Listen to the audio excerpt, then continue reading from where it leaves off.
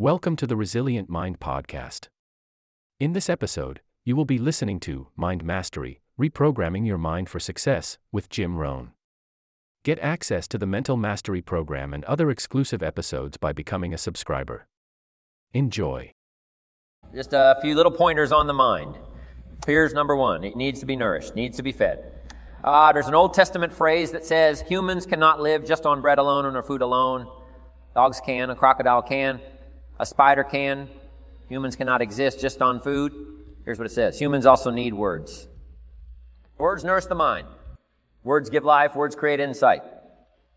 Because there's more than one way to see. If we see with our eyes, we call that sight. But there's another way to see called insight. That's why we come gather for a couple of days, attend the classes, go to the training, read the books, do all the stuff, is to develop more insight, letting our mind be nourished to think, ponder, and wonder and conceive. Ideas, projects, purpose. Give structure to something for the future, whether it's better health or better career, better future. Next, the mind needs to be exercised, and we talked a bit about that earlier. Exercise by debate. Exercise by reading both sides of the debate, both sides of the question. Major life issues, major political issues. Don't leave yourself out of the great debate one. The mind needs to be nourished by ideas second and needs to be refined and stimulated and exercised by debate. We need both sides of the human drama represented. The reason why the Bible is such a classic book in studying all kinds of stories is because the Bible is full of stories on both sides, the evil side and the good side. The Bible said, Old Testament said, this king came to power. And he was a good king and he ruled for 18 years. And then it says the next king came to power and he was a bad king and he put up idols. He became the bad king. So it reads good king, bad king, showing both sides of the human spectrum and drama. Some stories that we read in the Bible are people to admire others, or people to despise. In your library, you need a book on Gandhi, India, and you need a book on Hitler. One book to show you how noble someone's aspirations can be, and the other book to show you how despicable and how evil someone's goals can be. Both sides. If we study good and evil, one we love and one we hate. We study illness, we study health. Someone says, well, you can't study the negative things. You have to study the negative things. You have to give voice to, mind to, and time to both sides of the issue so that you can strengthen your side of the argument. In raising our kids, we have to pose both sides. What's the danger side and the safe side? In one of the seminars that I'm sure some of you have attended, I talk about philosophy that makes the difference. Philosophy does two things, each person's personal philosophy. So jot this down. Our personal philosophy does two things. One helps us to see the dangers on one side so we can avoid or minimize those. Then our personal philosophy needs to be developed so we can see the opportunities on the other side so we can maximize those. And for the balance of your life, that's going to be the twin challenge in developing ideas and philosophy and strengthening all of it so that you can avoid the dangers, maximize the opportunities because the dangers never go away. The dangers to our ship of state called the country. The danger to the enterprise. The danger to the corporation. Dangers always lurk both inside and out. Dangers lurk on the inside of our own mind. When I was a kid, they used to have those little cartoons of a little boy with a gremlin on one side and a little angel on the other side, and the little devil, a little gremlin, said, go ahead and do it. It's okay, little angel said. No. So when kids are young, they've got this debate to engage in. Should I or shouldn't I? One voice says go ahead, and the other one says no. So we hope as the years pass and as the classes pass, and as we go from grade 1 to grade 2 to grade 5 to grade 10, we will learn more. As Abraham said, to listen to the better angels of our nature, to appeal to our conscience and let our conscience help along with God. And whatever else you belong in, that has good influence on helping to make right decisions, avoiding the evil one, avoiding the danger, the dark side, and appeal to ourselves to engage in the positive side, the opportunity side. The battle of the mind is significant for us every day. What to think, what not to think. My mentor, Mr. Shub, said, stand guard at the door of your mind and you decide what enters, you decide what to fill up your mind with because it becomes the material with which you build your future. So engaging the mind to make rational decisions about life. Beware of the thief on the street that's after your purse, but also beware of the thief in your mind. That's after your promise. Thief in your mind that says you're too short, you're too tall, you've never done it before. What makes you think you can do it now? It's not going to work for you. Someone else could find the book. You'll never find the book. If you found the book, you wouldn't read it. If you did read it, you wouldn't understand it. That's stuff that goes on in our mind. So jot down this key phrase. It's one of the best for the day. Whatever you do, don't become a victim of yourself as you engage in this debate. What to eat, or what not to eat, where to go, where not to go, what to say, what not to say, what to do, what not to do. Make sure that you strengthen the positive side of this argument with yourself so that day by day you become healthier. Day by day you become stronger. Day by day you become wiser. Day by day you build a better shield and immunity and inside immunity to ward off disease. But an outside immunity to ward off all the negative and all the trash and all the stuff that would not enhance your personal development nor your promise for the future. So this is so important in understanding the mind. Feed it. We call it food for thought. That's what a big share of this whole seminar is all about. These 3 days is providing food to think about, thoughts to think about, and then ideas to debate. And it's not necessarily what's right or what's wrong, but what's better, what's best. This is okay, but this would be better. With this, yes, you can manage, but with this, you can flourish. With this, you can exist. With this, you can live a fantastic life. So exercising the mind. Now, to develop the mind, you need a good library. Let me give you 3 parts to your library. Number 1 is your visual library. Zig and I and others have put things on video so you can see it. We ask you to come here today and see what's going on. So part of it comes by visual. Come and see. And then if it's on video, you can see it again and again and again. Key phrase, repetition is the mother of learning. Repetition is where if we hear it again, we see something we didn't see when we heard it the first time. We see something different that we didn't see the first time. Next is your listening library. Zig Ziglar's right, turn your car into a mobile classroom. You can have a university education in a fairly short period of time, just using the traveling time to listen.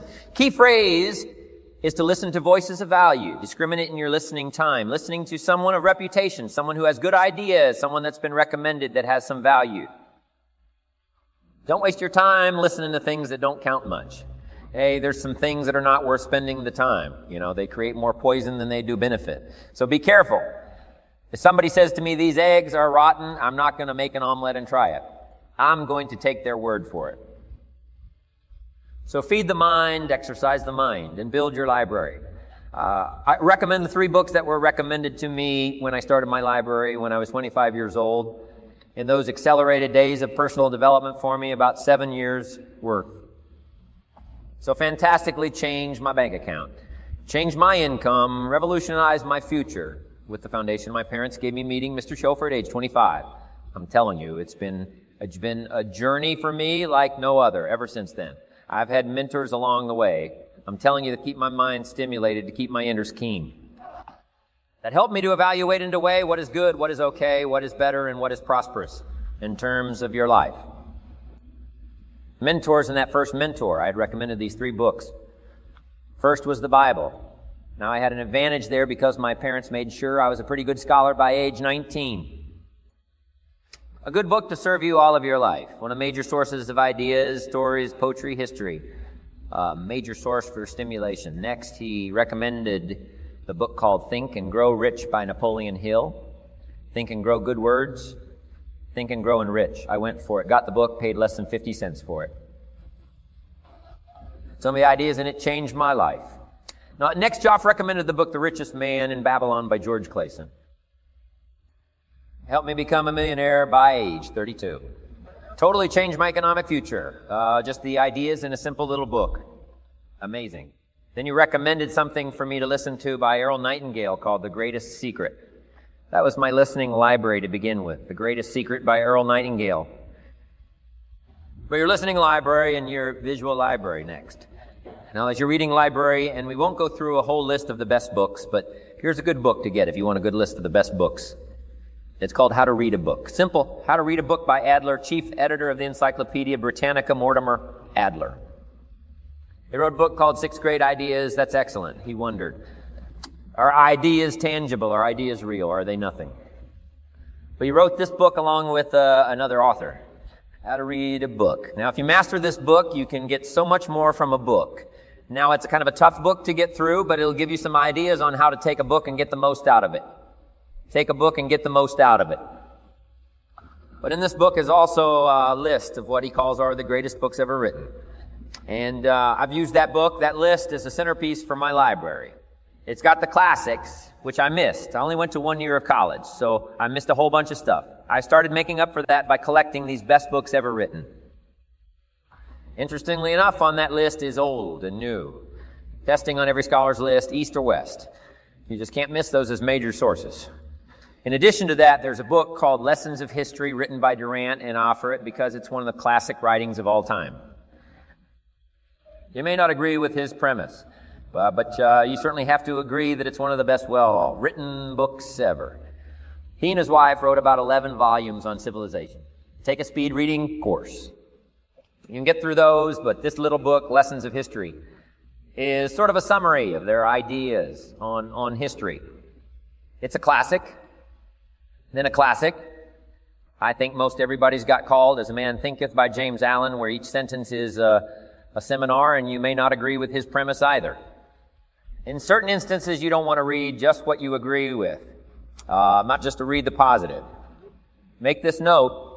You cannot live on mental candy. Just like you can't feed your children ice cream all the time and hope that they will be healthy, so you cannot live on mental candy. Someone says, well, I just read the positive stuff. That's not enough. And the reason is because you need to know both sides of the issue. So start your library like at age 25. I mentioned in another seminar, haven't read everything in my library, but I feel smarter just walking in it, right? Smart enough to buy it. Now I got to be smart enough to read it all. Then I got to be smart enough to sort through and decide what's valuable.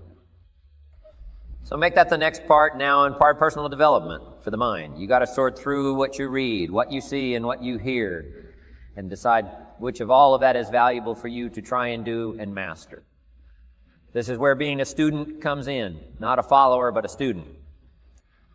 They read one book on good health and it says, do what this book says. You'll live forever. Or you read the next book on health and nutrition. It says if you do what that first book says, you'll die young. So someone says to me, Mr. Rohn, which of these books should I follow? Jot this down. Neither one. Don't be a follower. Read both books and make up your own mind. Here's what's important in the final analysis. One of the best phrases for the day. I got this from my Canadian friend Harold Dyke, who gave it to me, and I've used it all these years. Here's what he said. Make sure what you finally do is the product of your own conclusion. Make sure what you finally do is the product of your own conclusion. Meaning you don't just follow, but you listen to both sides of the argument. You listen to the controversy, try to master the points on both sides, or three sides, or whatever. Then you start charting your own course. It doesn't say, you'll make always the right decision on what course to take or what to do. You can refine as you go, but make sure that what you do is the product of your own conclusions. Conclusion from the debate, conclusion from what makes the best sense to you to try. Now jot this down. Also give yourself a chance to change some things. I held on to that. I thought this was it. I'm telling you, after a while I gave it up, found out it wasn't it. So give yourself a chance to change. Refine your philosophy. Refine your direction. If you'll give yourself a chance to do that, here's what will happen. Down the road a ways, a new door will open that you haven't discovered before. Give yourself a chance to change, reevaluate. So let your library be a testimonial of your dedicated interest in accelerated personal development, that you will read whatever you have to read, you will hear whatever you must hear, and you will watch and see whatever you must see in order to make your life refined and worthwhile and achieve all of your purposes. You know, it takes a lot of effort to learn. It takes a lot of effort to grow. It takes a lot of effort to decide and debate to jot down. It's all worth the price. Whatever stimulates you to think, whatever stimulates you to wonder, whatever stimulates you to react or even to debate, even if you hear something you say, well, that's not right. See, that's still valuable. It means you're awake. It means you're alert. It means you're alive. It means your mind is ready to take on something, whether it's agreeable or not agreeable, something right, something wrong. Who cares what it is? We've got to listen to a variety of voices. And some are going to come from the left, and some are going to come from the right, and some are going to come from mysterious sources, and some will try to entice you with all kinds of stuff. But that's okay, just so you're alive and alert and awake, ready to process anything that comes your way. Take the best of it and make it beneficial for you. That tomorrow you walk with a stronger step. Next month you see a clearer vision, and a month from now the purpose for your life is multiplied by 235. Thank you for tuning into this episode. Continue strengthening your mind by listening to our other episodes.